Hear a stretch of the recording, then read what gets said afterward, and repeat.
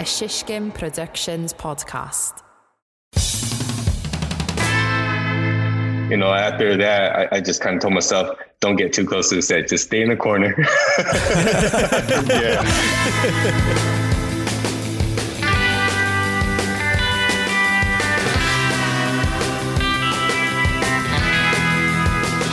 Hey, what's up, Sizzlers? Welcome to another episode of the Sizzle Reel podcast. Yo, a little bit better energy this week than last week. A little bit better and a little more on time. Hopefully. A lot more on time. No, trust me, I'm editing this shit right after we're done. Hell yeah. And then it's going in the queue. Chris, we got a pretty crazy show today. We have a guest who's like the most qualified editor that we've ever had. I know, it's pretty exciting. Sorry, Evan. Sorry, Joe Nana. You know, this is the most. Yeah, when you said that, I kind of forgot. Our friends are pretty good at what they do. Yeah, they're good at what they do. But this guy, he does things different. He works on narrative stuff, and he edited a narrative feature that had a little theatrical release earlier this year, just recently, and it went to Sundance, and it's on Amazon Prime. It's called Emergency. Yeah, it was a really good movie, and has good reviews on Rotten Tomatoes. I saw it in theaters. I loved it. The editor's name is Nguyen, and he's going to be on in the second half of the show. But for now, it's just me and Chris. Yeah. Well, like 10, 15 minutes, don't worry. And if you want to skip ahead, just skip ahead like 15 minutes. You can just listen to that. You don't have to listen to this. Chris, before we get into stuff, where can the folks find us? Well, we are at Sizzle Gang on Twitter and Instagram. We are sizzlereelgang@gmail.com. Send us an email. Our inbox is empty.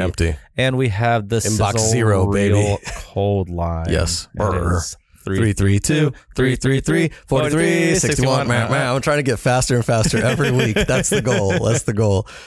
Call in, leave a message, and we'll play it on the show. It's been a while since we've had a call. So Yeah, I don't know what's up with that. People don't like making phone calls. I get it. Did we ever find out who that one? Nancy? Did we ever find out? No. Nancy is just as enigmatic as that one South African listener we had like a year ago. Just another legend in the show. Just another person who accidentally clicked on the wrong podcast. I thought this was about grilling. So I think that about knocks out all the social media stuff that we need to plug. Because I have something that just popped up on my computer that I want to tell you about. Oh. Before we do get into that, June 23rd is our networking event. Yep. That's this week. That's right. Go to brooklynsbest.eventbrite.com. And if you put in, if you put in save 50, you can save SAVE 50, you get $50 off. But for those Sizzle Reel listeners, if you put in Chris 1 or Alexi 1, you get 100% off. It's free.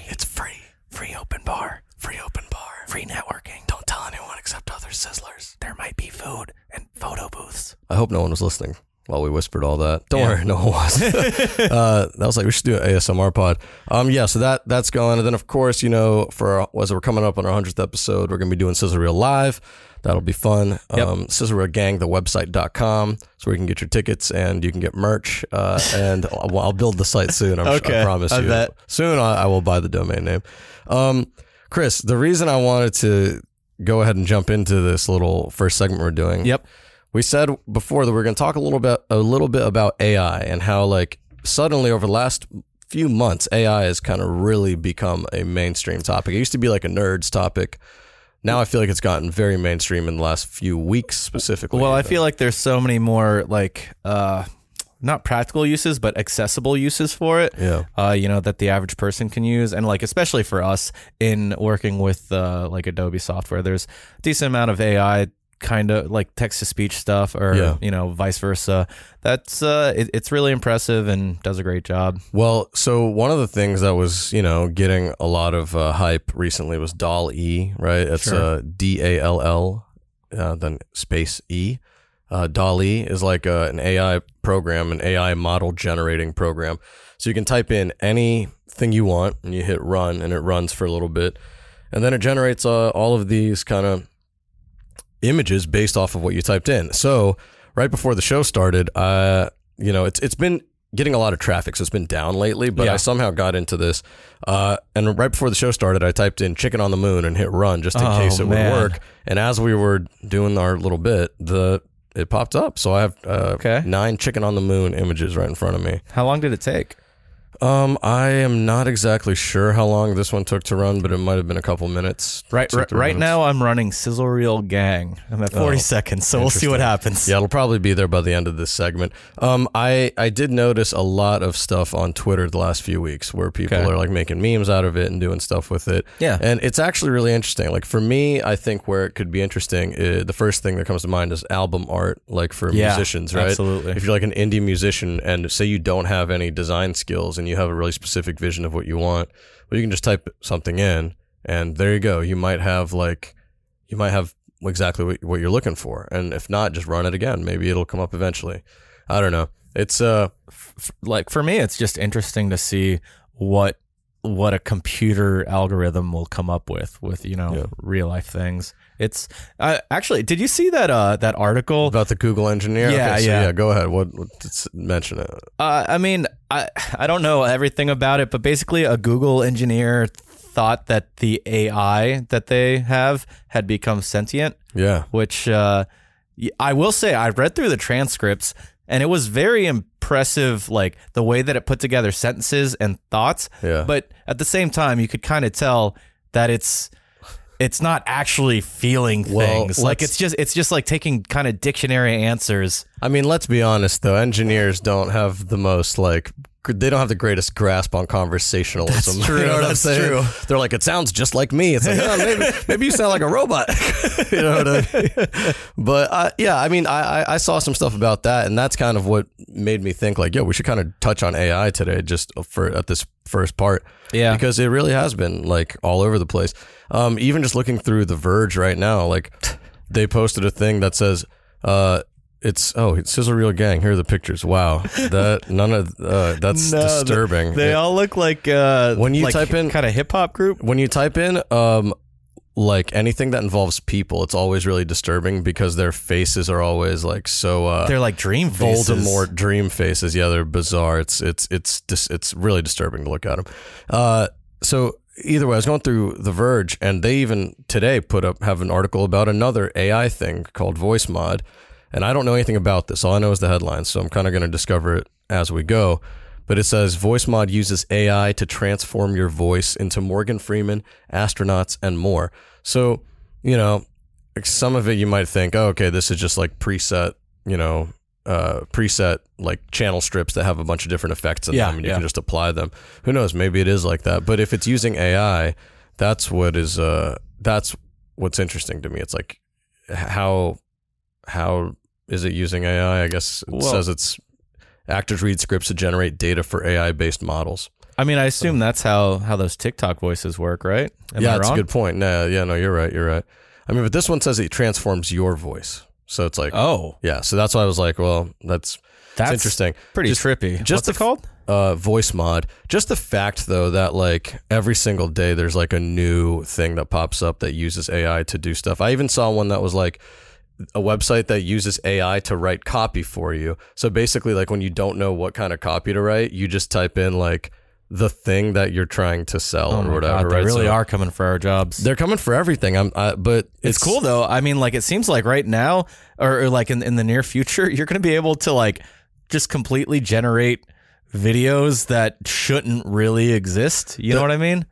I think what's cool about it is that it's right now it's at the level where like it's a useful tool for people who know how to operate the tool. Yeah. So like it's not like anyone can just make anything because it's like you have to know about it to know it. Sure. So like if someone hires you to I'm not like saying do this, but if someone hires you to like make album art, for example, you can be like, can you write me like a description of what you're looking for? Mm-hmm. Just fucking plug it in. That'd be just let the computer run and then give them like, so I came up with 9 options. Or like I went above and beyond. Yeah. So or like with the copywriting thing, right? It's like, yeah, we're still in the phase where we can use AI to make our jobs easier before our jobs become AI's jobs. Yeah, exactly. I mean, eventually there's still going to need to be someone to run them, but it's going to be a little bit more, a little bit there's gonna be less obstacles between steps, right? It's just gonna be more fluid. Maybe it's time for me to transition out of this industry and become a software engineer.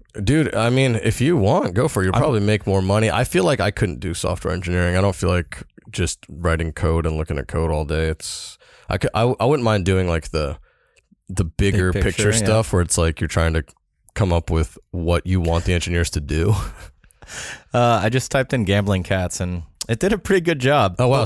But once again, the face is not enjoyable to look at. It's like... Let me see what it looks like. They're all very dreamy, you know, like... Yeah, it's very bizarre. It's just a bunch of cats on like green backgrounds to represent the card tables, and there's a bunch of cards or poker chips and stuff like that. I mean, if you want to check it out, type in doll, DALL space E space mini, doll-E mini. And one of the first things that's going to come up is huggingface.co. And it's like someone, I guess, scripted this. So, you know, it's like a mini version of DALL-E. So it'll pop out like 9 versions of whatever you type in. It's very cool. It's bizarre. I'm not sure where things are going. One more thing that's before we get to the second segment. Adobe, you said they were saying Photoshop's going to be free or something. Yeah. Right? So right now, I think that they are trying out a free version, like a browser-based version of Photoshop. I think right now it's only available for Canadian users, and you have to have an Adobe account, which is free. And then I think their plan eventually is to start, locking off certain premium features, so it's going to be a freemium type product. Yeah. But I mean, I think it's very cool, you know, especially for young people who are trying to learn Photoshop and can't necessarily afford it and don't know how to pirate it. Yeah. Got 'em. And I was going to call them nerds, but they're actually the opposite of nerds. Because if they were nerds, they'd know how to pirate it. Exactly. I think that, like, I'm curious why they're doing it. Maybe it's because there are some like other free software or cheaper software that do similar things to Photoshop, and they just want to like really reassert their dominance over this landscape. Yeah. Maybe they're just doing it out of the goodness of their hearts. Yeah, I'm sure there's a plan. I like. I prefer Photoshop to any alternative. Absolutely. Just because to me it's like it's the industry standard. It's just what I've always used, and it works. But one other thing I saw that was actually that along the same lines for Adobe is that now you can edit videos in Lightroom in terms of their color. You still can't like you can trim like start points and end points. Yeah. And you can do all the same stuff you would do to a picture, like I guess cropping and stuff, but also all the color effects. So if you're more used to color correcting like in Lightroom, you can color correct videos if you're more used to color correcting in Lightroom, you can color correct videos in Lightroom instead of doing it in NLE. Now, is that only in like the new Lightroom, or is that in Lightroom Classic? I think, I'm not even sure. I didn't really research it. It's probably going to be the next version of it or whatever they roll out. But it seems cool. Like basically, it seems like it's geared towards photographers who happen to shoot a video clip while they're out. Gotcha. You know what I mean? Yeah. It's not, there's no way to efficiently run a whole like video production through it. Like you still want to take that shit to resolve. That I really do wish that Adobe, like I know there's Lumetri Color within Premiere, but I wish that they would build a stronger color correction tool, kind of like how DaVinci had, or Blackmagic, DaVinci Resolve, whatever. Just because I don't know. It seems weird that you have to go to a different program that does the same stuff just because it's so much better at this one specific thing. Yeah. No, you're right. I mean, also, I don't know how much, maybe, I guess After Effects has it to some extent, maybe not, but like node-based workflows instead of layer-based workflows. Maybe it's just the fact that like, maybe it's some deeper kind of development thing where like, once you've they need to redevelop the entire like idea of what they're building or whatever. Yeah, and I know DaVinci also has like those the like decks to the physical decks that you can work with that just like integrate with their systems perfectly, so you can color super quickly. I've never seen that in action. I'd really like to. Maybe I need to shadow Frankie one day. Yeah, shadow Frankie, or hang out with Bell. I feel like Kuba does some color correction stuff. Yeah. All right.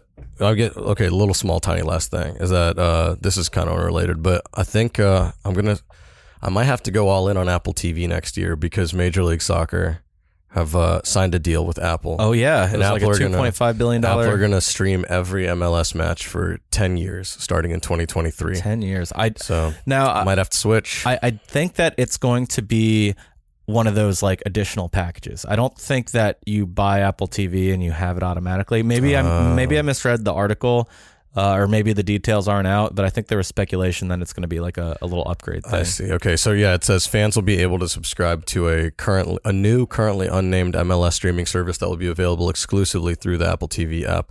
So I feel like I would have to get Apple TV and the add-on, but I'll do it. And Paramount Plus to do the international stuff. Yeah, Paramount Plus. I'll just keep using someone's login for that, but I'll risk it all for MLS. Yeah. I'll get Apple TV, but yeah, exciting news for MLS, and it'll be hopefully it's a good partnership. It's 10 years. I hope so. I mean, like it's obviously like the money, like the deal, it's a big deal. I'm just worried about it blocking people off from watching MLS and slowing the growth in that way. Like I feel like having MLS games on ESPN Plus is a good thing, right? Because a lot more people have ESPN Plus than Apple TV. Yeah, it's really interesting. I mean, it's almost like ESPN Plus is like they're appealing to people who were already kind of in that ecosystem, sports viewers.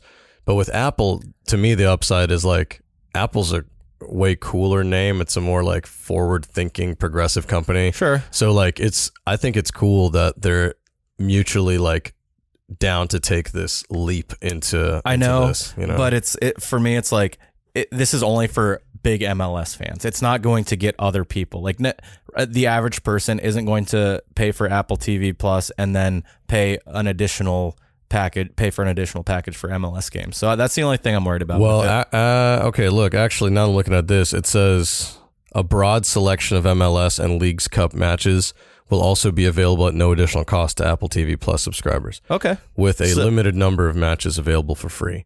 So I don't know what that means, but basically you'll be able to watch some of it. You're just not going to get all of it. Yeah. It's almost like it's actually just kind of like the way it is on ESPN right now. Sure. But I just think ESPN is a larger subscriber base. It's also just strictly sports, you know what I mean? Sure. I think it's a cool move because MLS always tends to do kind of progressive stuff. Well, yeah, absolutely. So it could be very forward thinking. It could be ahead of its time in that sense. Yeah, we'll see. We'll end up seeing what happens. All right, should we get to the break because we got well, did you learn anything last week? Oh yeah, let's do what we learned last week. What we learned last week. All right, Chris, why don't you kick us off? So I learned that Australia is wider than the moon, like across. Wow. Yeah, it's weird. It's about 370 miles wider. The moon's that small? I mean, you're just talking like straight up diameter. You're not talking like circumference. No, diameter. Okay, cool. Definitely not the entire circumference. I thought you were saying if you roll Australia up in a ball, that would be pretty wild. It'd be a tiny little moon. I mean, maybe Russia could go all the way around. Yeah, we'll see. I mean, look, I haven't done the math. I don't know anything about the moon, but I'm glad that you learned that. You got a chicken on the moon. I did put a chicken on the moon earlier. And if you're wondering why we're doing this segment now, it's because we don't want to embarrass ourselves in front of our esteemed guest. Yeah. Also, we didn't tell him to learn anything. What I learned last week was that I don't think I've used this one yet. Okay. Luna is the most popular dog name. Okay. Yeah. I didn't know that. You picked for Chris Lists, which is a segment we do on TikTok. You picked you said guess what the most popular dog name is. I think engineer Will said like Sparky or something like that. That was not on the list. Not Sparky. Pepper. That was what it was. Pepper. It wasn't. That's a cute name though. A good name, but it wasn't on the list. Intern Flora said Bella. Bella, which was number 2. Number 2, yeah. I said Luna after Joe Nana's dog. And that was number 1. Shout out Luna. Shout out Luna. Shout out Joe Nana. And Sizzlers, keep on sizzling right through this break because when we come back, we got Lamb T win. Yeah, the second half much stronger than the first half. Yeah, the second half there's a lot of really good stuff. You're gonna learn a lot if you've ever like been interested in the post-production world, like when it comes to narrative filmmaking and like actual movies. Mm-hmm. He's got a lot of great insight. It's very fun. So stick around. Welcome to Rounds of Sound, the podcast where we go song for song with indie artists to find out their influences and the stories behind their songs. I'm here with Hannah Jadagu. The way I recorded my first couple of songs was all through my iPhone. We have Victoria Park. I was on Twitter, as I am, and was like, hey, are there like any labels who follow me who might be interested? It's the one and only Liam Kazara. Yeah, here's what I'll say. You got to walk all your gear up a flight of stairs. Okay, yeah, that's never fun. That's no fun. Check out Rounds of Sound exclusively on Spotify and find out the influences behind your favorite artists. That's Rounds of Sound. Welcome back, Sizzlers. We are here with Lam T. Nguyen, the editor for the film Emergency.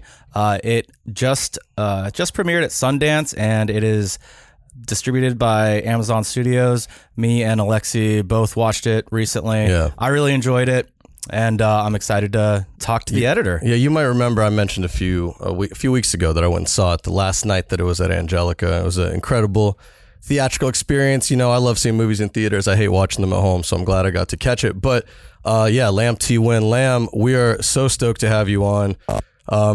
I know we talked about this right before we started, but usually we have like a lot of corporate type editors or like editors who, you know, work on short form stuff, social media type digital stuff. Yeah, exactly. And it's really cool to have someone who's worked on a feature. So we are stoked to have you here. Oh, thanks for having me, guys. I'm looking for, and thanks for watching the film. And it's awesome that you were able to watch it in the theaters. I think as filmmakers, we hope people get to experience it in the theaters. There's nothing like that experience. Yeah, see, that's what I always say too, but we've had friends in the past, friends of the show, who argue that it's so much easier to watch it at home. I prefer that. I'm like, nah, fuck that. Like, I need that. I need the sound, man. That's the most important part to me. I love the sound of the film. You know what I mean? So let me ask you this, like Chris just mentioned, this was at Sundance. Was that, did you get to go? I'm assuming you went, right? You edited it. Yeah, man. So this year, it's my second feature with director Carey Williams. So we got into Sundance back-to-back years, but this year it was supposed to be in person, and all of us got family, everyone was ready to go. And obviously, 2 weeks before they had to cancel because of Omicron. So otherwise we would have been there for opening night. They were having us to headline the festival opening night. We were so stoked. So we didn't get a chance to experience it in person. Oh, that's a bummer. I didn't realize that they canceled it. Yeah. I feel like, so in the past, have you been ever before, like maybe as an attendee or anything? Because I've never been. No, I've never been. The year before, Carey and I did a movie called R#J, A Modern Retelling Romeo and Juliet. And so that was the first virtual festival thing that Sundance did, which was an awesome experience. But then, yeah, I never been there 2 years ago. That's a bummer. They owe you one, man. Yeah. The next time you and Carey make something, they owe you guys. You got to get out there again. I hope so. Yeah, we got to find another special one for sure. But we at South by Southwest this year, so we got to go there in Austin. So got to experience that event, which is full. So you got picked to go to South by as well. So you actually got to be there in person. So that must have been a bit of a consolation almost, maybe. I don't know. Was it weird to pit Sundance and South by against each other? There must be some politics with that shit. No, I think for us, we're just grateful. We're just grateful to be in one of the biggest festivals in the industry. So we're just lucky that we're grateful that they actually ran it in person, and we got to experience it with our crew and cast and the family, and just really see it with the crowd. I think it's just fun to be around people and see other great films around there too. So let me ask you about just the editor and director relationship. I feel like that's always something that's has to be really tight knit, and that can really determine how the story goes a lot of the time. For us, like, we do shorter stuff, but it's very clear how differently projects go when there's not clear direction. Absolutely. What's your experience been like working with Carey, and like how tight are you guys? Yeah, he's been great, man. Carey's a very talented storyteller and a visionary, and he's very collaborative. He's always open to try new things and new ideas. He has like certain set of visions in mind, but then he always asked the question, is this better? Can we do better? So he and I, we with Romeo and Juliet was our first project, and we kind of grown close from that project and became great friends. And I'm fortunate that he thought of me for Emergency, and we aligned right off the bat off Katie Davila's amazing script that she wrote. So when I read it, I told Carrie, like, dude, this is an awesome story, and we immediately aligned what the story was about, which is about these two friends. It's really a love story about these two guys and on the wild night. And so we're close. We're really close, fast friends, and professionally, just very, very nice, awesome man to work with, and he's just so collaborative, and that makes a huge difference. And I'm an open-minded editor too, so. I mean, you've been at it for a while. Like, I'm looking at your IMDb, and like, you've been editing like narrative films for a pretty long time. I mean, there's some documentaries on here, I guess, but you've been doing the damn thing. And I'm lucky that I looked up the right Lam Nguyen. I heard that you got miscredited once as someone who did stunt work on Mortal Kombat. Yeah, I did. On my very first feature, they tried to put me on the list, and they thought I was the same guy doing stunt coordinating. Which damn, is funny. Like you could have jack of all trades. Yeah. I was gonna say, you could have easily pivoted into something completely different. I totally could have. How long did it take to cut Emergency? So they filmed last year. It was in late April, May. So I was actually involved during production. I was cutting dailies as they were filming. So from May all the way, we locked picture. I would say by Thanksgiving, and then I got Carrie and I and the DP Mike Delatorre got flown out to New York to finish the movie in New York, over there with you guys in New York, to sound mix and color correction. So we finished it there in December and January. So yeah, it took about a good 9 months. Where did y'all go for finishing? Company 3. Word. Okay. Yeah. Cool. I just wanted to give them a plug. You know what I mean? I don't really know them, but I mean, hey, the film looks great. Yeah, so looked and sounded great. Oh, Company 3 is great, and then the sound mixer, Paul was amazing too. Chris, you got any questions? I feel like I'm dominating this, but I want to let you get one in. Yeah, sure. Can you tell me like what the organization process is for a feature? Because the longest thing we've ever worked on is about 30 or 40 minutes. Yeah. So like just the idea of having that much footage to deal with and organize, like how do you organize it? Yeah, that goes credit to the assistant editors. I had 2 assistant editors. The first one, Jamie Blanco, he was involved pretty much most of the production, and Darnell Starworth came in towards the end to handle the effects stuff. But Jamie, it's all organization. He did such a great, amazing job organizing the dailies for me, and he always checks in with me like, hey, what do you think this? Am I doing a thing that's comfortable for you? And so it's really organized, and it's really, for me, taking it really day by day, scene by scene. If you try to think about the whole big picture, you kind of get overwhelmed by it. So I'm just going organized by scenes, and it's nice that I'm able to edit dailies as they film each day. So it's kind of easy to kind of add up instead of just coming all at once with the footage.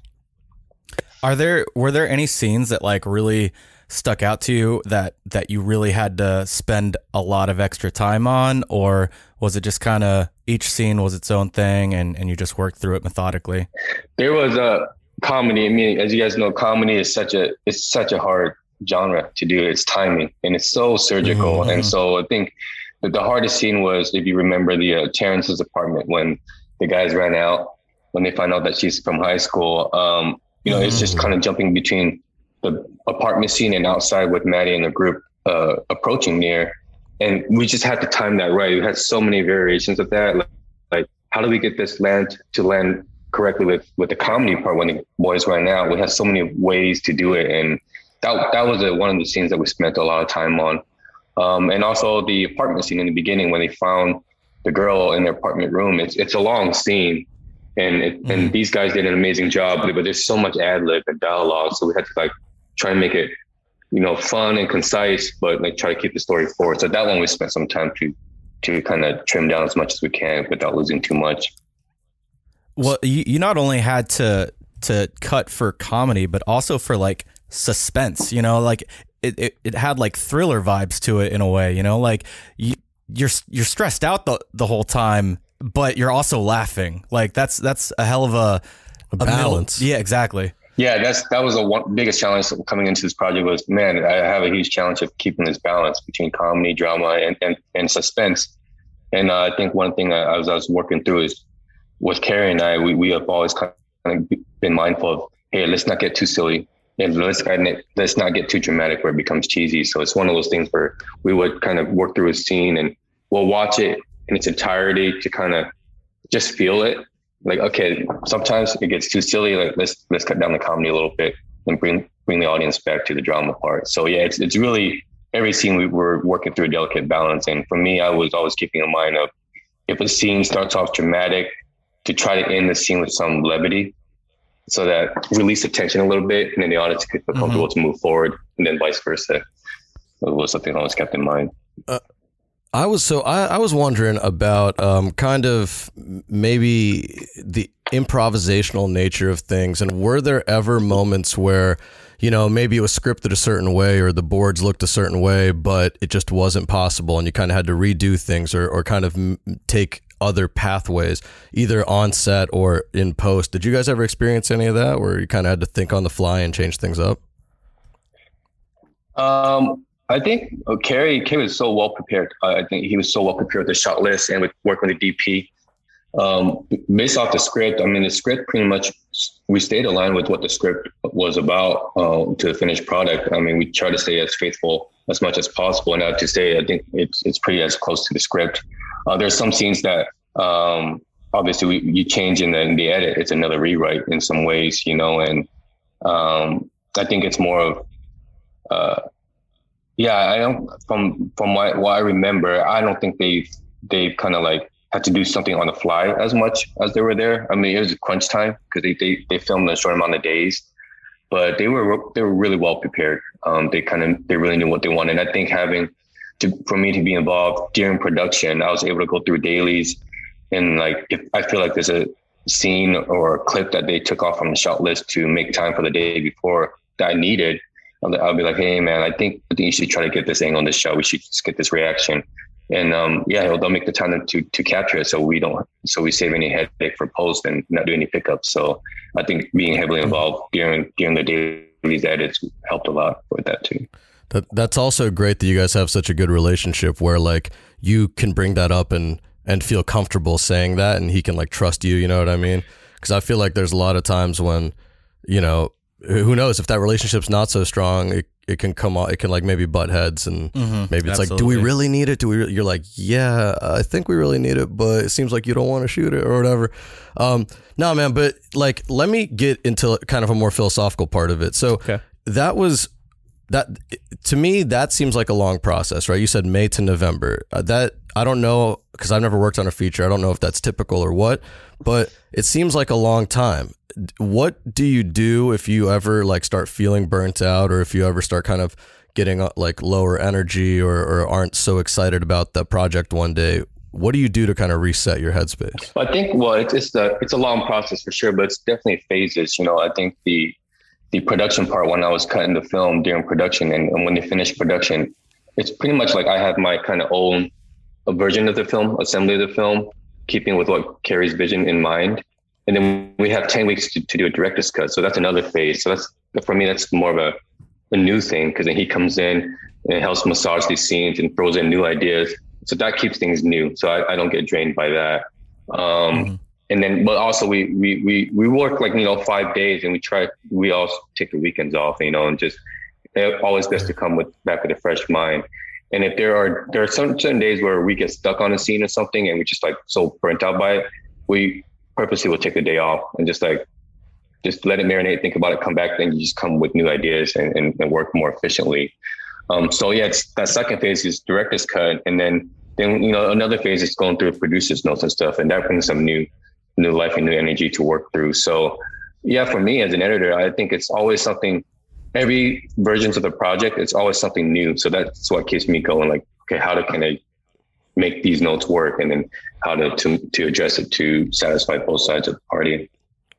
How different are those cuts? Like, is the direct, like, are there any scenes that got completely just like nixed that, you know, didn't make it? Yeah, we definitely took a couple scenes out, and they were really good, funny scenes, but you know, it's based off test screenings, and people felt like, it's just a bump in the story. And so we just kind of nixed it out. We had to sacrifice some scenes that we really loved, but yeah, we definitely lost a couple scenes. We gotta get the director's cut of Emergency over. I want to screen that. I bet you the scenes are dope. Yeah, I hope they somehow release the deleted scenes or something. That'll be fun for you guys to see. Yeah. So I saw it once. Chris saw it once. Yep. How many times have you seen it? Oh man, that's funny. Everyone would ask me that. I think and literally probably seen like at least 100 times. Because there's a lot of QC at the end too. But fortunately with this project, I never really got bored going through it. I think it's just, I don't know. I think it was just, I always be critical when I'm like QCing, but there's a certain point where I'm able to watch as an audience. And that's when I can feel like, okay, I could just QC this and just enjoy the movie finally. So a lot of times I hate QCing. Yeah. I can't stand it. I remember I'm so impatient. I used to work, the longest shit that I ever worked on was like 40 minutes long, right? It was like a talk show type thing. Yep. And it had multiple segments. And at the end, like when we had to QC, I finally convinced the producers, like after a few weeks of the show, after like 4 weeks of the show, I was like, yo, let's throw this thing into VLC, 2.5 speed. Just, we're all going to stay super quiet. Just stare at this thing. And I promise you, if it's bad, if something's wrong, we'll catch it. And we're going to save ourselves like 20 minutes. And guess what? I think we only messed up one time. Oh, nice. Oh, no, I hear you guys. Definitely the last 2-3 QCs where we watched one version, we think this is it, this is the final thing. There's one little thing, a mistake or sound or something. We got to get it fixed. And then, oh man, we got to watch the whole thing again just for one little mistake to try to make sure it's all perfect. Not to mention you got to re-export, re-render, do whatever, you know what I mean? I don't know. Yeah. What's the delivery process like for a feature like that? I mean, it's a whole team. I mean, like Company 3, they're the ones that handle all the delivery stuff. So when we picture lock, obviously, you know, my cut is like in 1080, but they finished in 4K. So Company 3 would take it and up-res the whole film. And then with color, they handle all the color deliveries. So they handle all the exports. So, you know, I don't touch any of that at all. But Carrie and I and Mike would always have to sign off on the versions as they export. What do you hand off to Company 3? Is it just like a drive with the project and all the footage, or is it like I don't know. Yeah, I literally don't even know what the process would be like. Yeah, they have all the footage. They're the ones that handle all the dailies and stuff too, and so they have everything. And so what my assistant editors, they would just hand out my timeline sequence, and they take it and they just kind of up-res it from there to match exactly what I did. That's wild. Were you working in Premiere or Avid or? Yeah, Premiere for this one. Amazon Studios partnered with Adobe, trying their first Adobe through the cloud workflow. It was really interesting because they filmed in Atlanta. My assistant editors are in New York, and I'm editing in LA. And Amazon would set us up with this. We each have our own super PC that we remote logged into from Amazon, their facilities, and then they connect those computers to one cloud drive, and then we use the new Adobe production feature where all of us can access the projects at the same time and still work. So it is really neat, but yeah, it worked pretty smoothly overall. Yeah, did you run into any problems, any hiccups, or was it pretty smooth? Like I figure if 3 people are working, that's got to at least throttle the speeds a little bit or something, right? Yeah, generally overall it was pretty good. We had like technical difficulties at some points, but it was just more like really technical things that they were able to solve pretty quickly. But generally it was actually pretty smooth, thankfully. Yeah. Do you know how much total footage you're working with, like in terabytes? Oh man, I think that drive was about, I think close to maybe 15 terabytes. Wow. I mean, it was a lot of, everything was 4K, 4.5K on Alexi. So yeah, I might be exaggerating. It's probably close to more like 10 terabytes. It's still a lot. Look, a lot. At least they gave you a script, bro. Yeah. yeah, true. They always dump stuff on us where they're like, here's 2 terabytes and you need to make a 10-minute video. And you're like, what? And they're like, yeah, just pick the best parts, man. Oh, man, they make it sound so easy, right? Trust me, I'd love to, but I'd love for you to help me. Yeah, we recently got a project where like there were actual shoot notes and like everything was labeled really nicely, and it was such a change of pace for us. Yeah, the director walked in and like dropped the drive off, and we were like, oh my God, like you had a script supervisor, like everything is labeled. And she was like, yeah, of course. We're like, please, like more of you. We need more of you. Yeah. Cause like I said, we work on kind of smaller stuff, right? So it doesn't, a lot of the time, all that organization falls by the wayside. It's the first stuff to get cut. You know, when the budget needs to come down, they're like, oh, let's lose all the people who look like they're not doing anything. They're standing there with a, iPad. But those are the people doing the most. Yeah, they're very critical. The script supervisor, and everyone has a hand on making their process as smooth as possible, for sure. Yeah, organization is so key. So let me ask you about kind of how you got into the world of post-production, and just outside of narrative stuff. Like, have you worked on like any stuff that's maybe less important, so to speak, like corporate stuff or stuff that, maybe helped you get your start? Yeah, I grew up in Denver, Colorado. So I went to the University of Denver there originally for business. But then, I was just trying to find what I really wanted to do. And I used to do student films in high school for fun. At that time, it was tape to tape editing, like VHS to VHS. Yep. But I remember I enjoyed doing that. And they had a film program. I was like, oh, maybe I should just give this a serious shot and see what happens. So the film program, I immediately fell in love with it. And then I got an internship with the Denver-based production company at the time. And Rick Ramage, he's a seasoned screenwriter. He wrote Stigmata at the time. And that was a big hit. And I was like, I really want to be an intern here. So they were doing a feature musical for Sleepy Hollow. And I got an internship there. I was a PA on the set, doing all the stuff. Then I was an assistant editor for the behind the scenes editor. And then I remember one day Rick would just watch me just kind of log footage for the behind the scenes footage and just ask me questions like, you know how to work that software? And it's Final Cut Pro, the very first editions of it. Mm-hmm. I was like, yeah, I just did a student film on this. And he would come back with producers and pretty much ask me all these questions on the fly. Like, if he has some scenes from the film to cut, you think you could do it for him? I'm like, yeah, I could do it. And he's like, all right, bring the machine back. And he gave me a couple of scenes to look at. He didn't tell me what he really wanted to do. He just wanted me to just put it together and see what I come up with. And I guess he liked what I did, what my instincts was. And that's kind of how I got hired on as a, secondary editor on that project. And I became an editor for the feature. And that's how my editing career began, was from that opportunity. And then from there, I did documentary for a good 4 or 5 years in Boulder, Colorado, for a production company up there. Then I branched off. Took a break from documentary because I got burnt out, man. I mean, like, it's a great thing that I would always embrace because it definitely helped me, shaped me as a storyteller.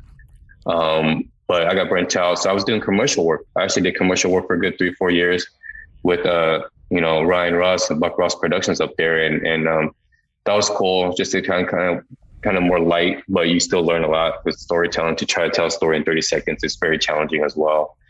And then I've always wanted to go back to narrative feature, and Rick Ramage, he's been a mentor of mine since my internship, and I was lucky to shadow him with his screenwriting process, and I think that really helped me become even more a better storyteller and editor, because I think screenwriting and editing is almost kind of the same thing in a way, because his process, he lays out these pages on the wall and like shows me, all right, these are fact stuff that you could cut out.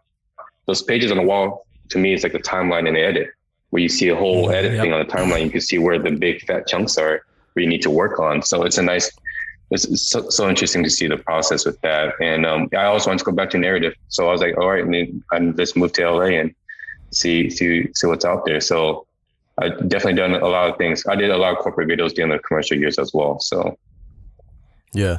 I mean, I agree 100% with what you said about writing and editing being one and the same. That's actually basically how Alexi and I became editors. Like in high school, we would write screenplays and stage plays, and we'd have our friends put them on. And then, as we got older, it was harder to get a group of people together, but it was easier to have, access to the new digital cameras that were out and like the editing software. So we kind of transitioned into that. Just kind of fall into it. But then when you're like editing, it always comes to mind. It's like, I'm just writing. Yeah. I'm just writing like with chunks that have already been written and I'm rearranging them. That's it, And if I want to write my own thing, I'll just record myself doing VO for it. Fuck it. Yeah. Yeah. I mean, editing is it's another rewrite. It's so interesting how you can rewrite with pictures and dialogue. Do you shape things up?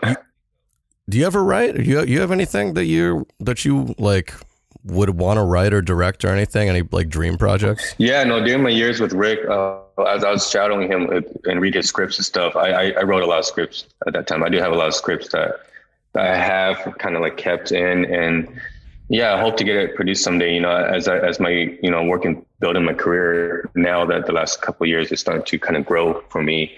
Maybe there'd be an opportunity where I could, produce or direct one of my own features. We'll see. 2023, the Lamp Nguyen directorial, feature debut. Oh man, that might be too soon. I still have a lot to learn, I think. Hey, you got to start at some point. Yeah, I do. Learn on the fly. Yeah. You're always learning. Every day you're learning. Yeah, that's true. You're always learning. If you're not learning anymore, then you have to start asking yourself, what am I doing? Right. So, Yep. And, but I did do a couple shorts, my own shorts, in Denver at the time. So I learned a lot through that, but I think, wearing a director's hat is definitely a whole nother animal. And it's just nice to watch Carrie and other directors do their craft and I kind of just, learn from them and see how they handle the stuff. So, yeah. How long were those shorts? Because I'm looking at them now. Love Storm, it says, is one on IMDb. Polar Edge is another one. And then there was a 2009 one called The Silent Child. Oh, yeah. The Silent Child was my very first short that we did. And that thing was like a 35-minute short. I'm like, what was I thinking? Now looking back, the 35-minute short is a long time. And Love Storm was more of a like little passion project that, a really great colleague of mine, Shannon Umitani, we went to same film school together. And that was like a 8-minute short. So just kind of like testing out. Then I got busy with editing. So kind of like wasn't able to do those passion projects as much anymore, but I'll probably pick it up again somehow. So I have a question. Do you have any more questions? Because I feel like I'm dominating this and I want you to get questions. Well, no, you keep jumping in and stealing my questions. That was literally going to be my question was like, have you ever wanted to do anything outside of editing in production? But, it's been answered. If you had to ask a question right now, what would it be? And I'm gonna see if you're gonna steal the one that I got. I think I'm out. I think you've taken all of mine. All right, I'll say it. Mine was gonna be like, what piece or pieces of advice would you give to like a young editor who's just starting out, like, first year, they're trying to break into make a career in post-production? I think well, now that, especially with the editing programs are more accessible, back then you had to they were so expensive, but it's actually cheaper with these subscriptions. I think it's great to just practice, really learn the program some more, like where you can do your shortcuts and make your edits quicker. So when you sit down with the director and edit, you can adjust the notes a lot faster. So getting used to that, but really the advice I would give is really be open-minded. I think as editors, and earlier in my years, I admit, like, you get protected through your work. You get like, I already done this edit. There's no other way sometimes, but there is always a way. And it's good to be open-minded, even the most ambitious notes or challenging notes, just to always challenge yourself to try and always to believe that you really could build something out of nothing a lot. And I think if you're able to do that as an editor, because when I work through documentaries, you're building a lot of stuff from nothing sometimes, with the footage that you get. And if you could make a story out of that, I think you can start really accomplishing something as an editor or as a storyteller.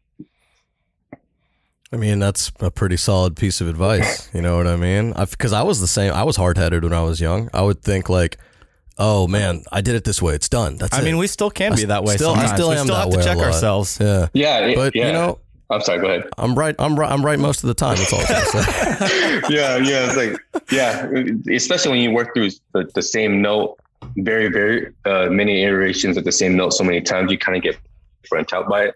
But if the director is still not feeling like completely strong about it, that's going to bug me as an editor. It's like, you know what, I got to make sure he's completely 100% comfortable. Let's see what we can do. And then we would just step away and just come back with it with a fresh mind. And something new always comes out of it.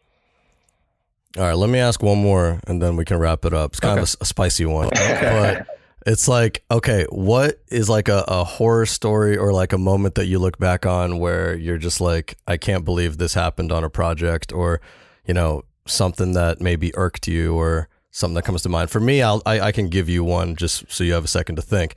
For me, we were working on some project a few years ago and it was like a 20-minute kind of like cooking video or something like that.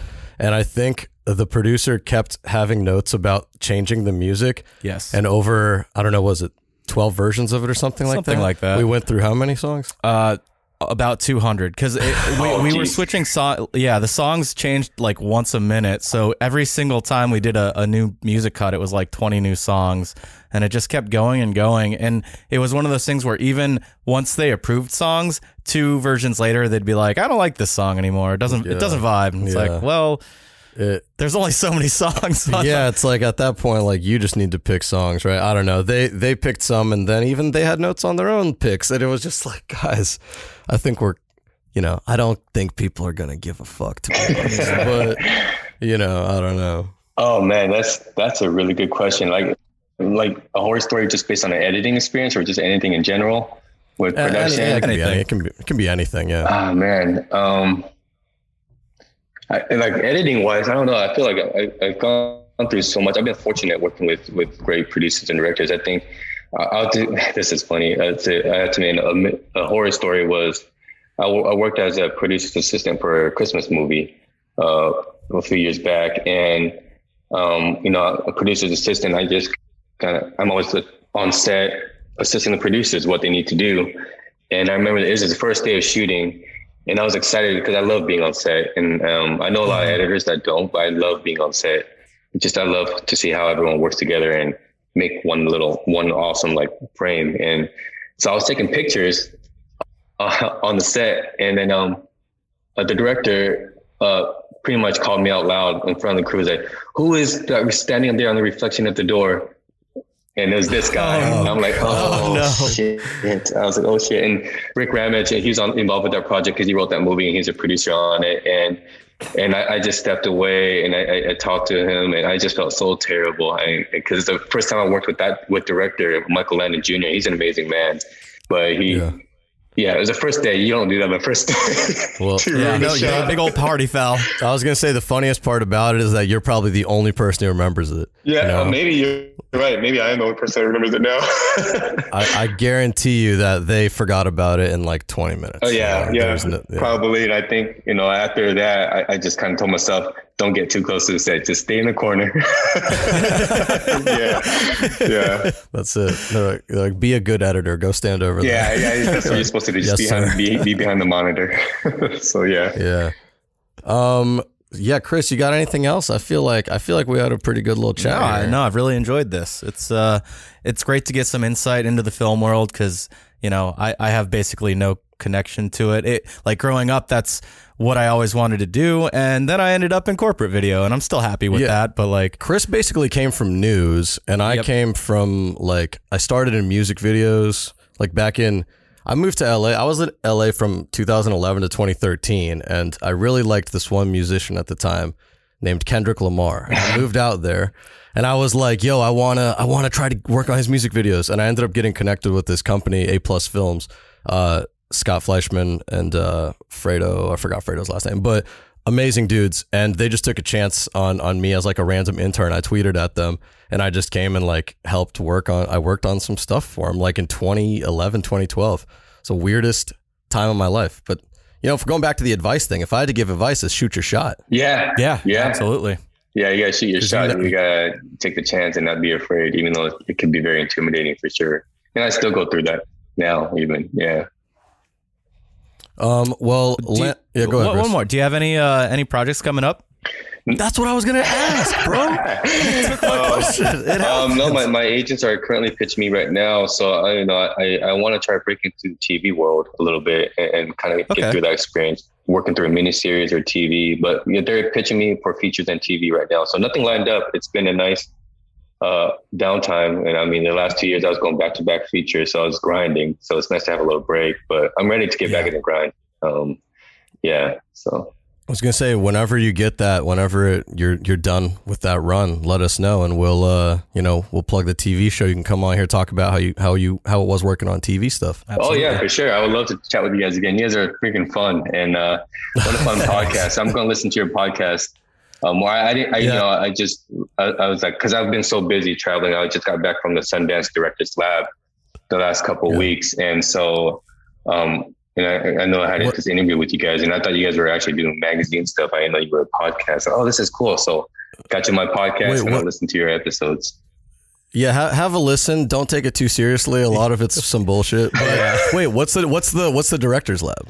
So yeah, I was one of 4 editors invited to this lab that Sundance does every year for 8 up and coming directing fellows. Mm-hmm. And so we work with the directors there. It's more like a summer boot camp. It's like a retreat in a way. And these directors get to film the scenes from the script more to practice and understand the process of how it works with filming, and also working with an editor. And they learn a lot of like how much you can change a scene, take out dialogues and still keep the heart of the scene there. So it's really to kind of get them, work all the kinks out for them before they go into the real deal when they film the first feature. So that's what the Director's Lab is. It's nice. Pretty cool. Yeah. That sounds cool. Did you meet anyone there who you were like, oh wow, this person's dope? Yeah, I mean Ed Harris. So there's expert advisors there from different levels, actors, directors, and editors. So I met Ed Harris. He's a really great guy. Pamela Martin. She just finished editing King Richard. So it's really nice to kind of like get her insight in that world, and a lot of amazing editors and directors there. That were there. Damn. A bunch of names. That sounds amazing. That's awesome. Yeah. Is it invite only? You got to be picked, I guess. I guess so. Yeah. It's very selective of who gets to go there. So I'm grateful that I got picked. I still don't know how, but I am grateful. Hey, so I mean, it sounds like you're on your way to that feature directorial debut, like we were talking about. It's gonna happen. Oh man, sooner than you know. Of course. Well, if I do, I definitely let you guys know. We're out here gassing them up. Lamb, anything you want to plug before we end the show?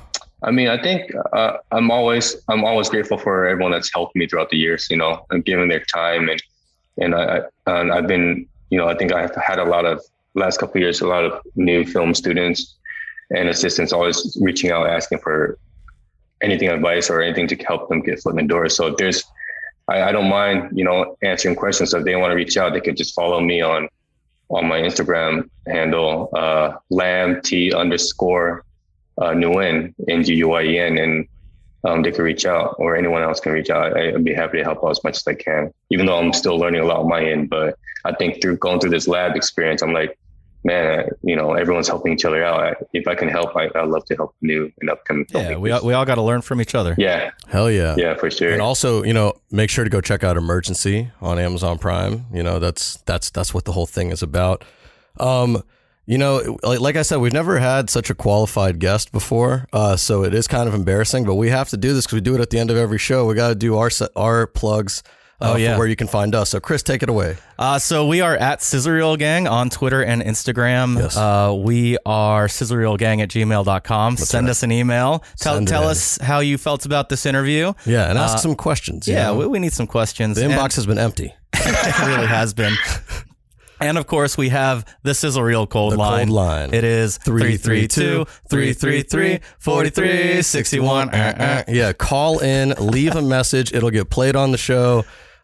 That's also been pretty empty mailbox lately. But somehow it worked out. Because we got Lamb. So, maybe now we'll see the messages start flying in. Absolutely. Oh, man. The best part is it's a cold line, so it goes straight to voicemail. You don't have to talk to anybody. You just leave a message. That's awesome. Sizzle Reel Gang, right? On Sizzle Reel Gang. Sizzle Reel Gang. You already know. I'll follow. And thanks for the shout out for Emergency on Prime Video, guys. And of course. Thanks for having me on this. This is a lot of fun. Yeah.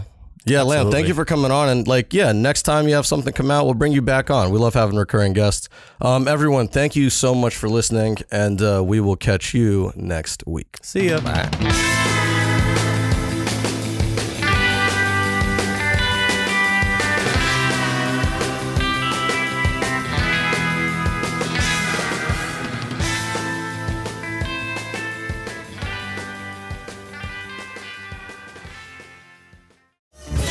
Shishkin Productions podcast.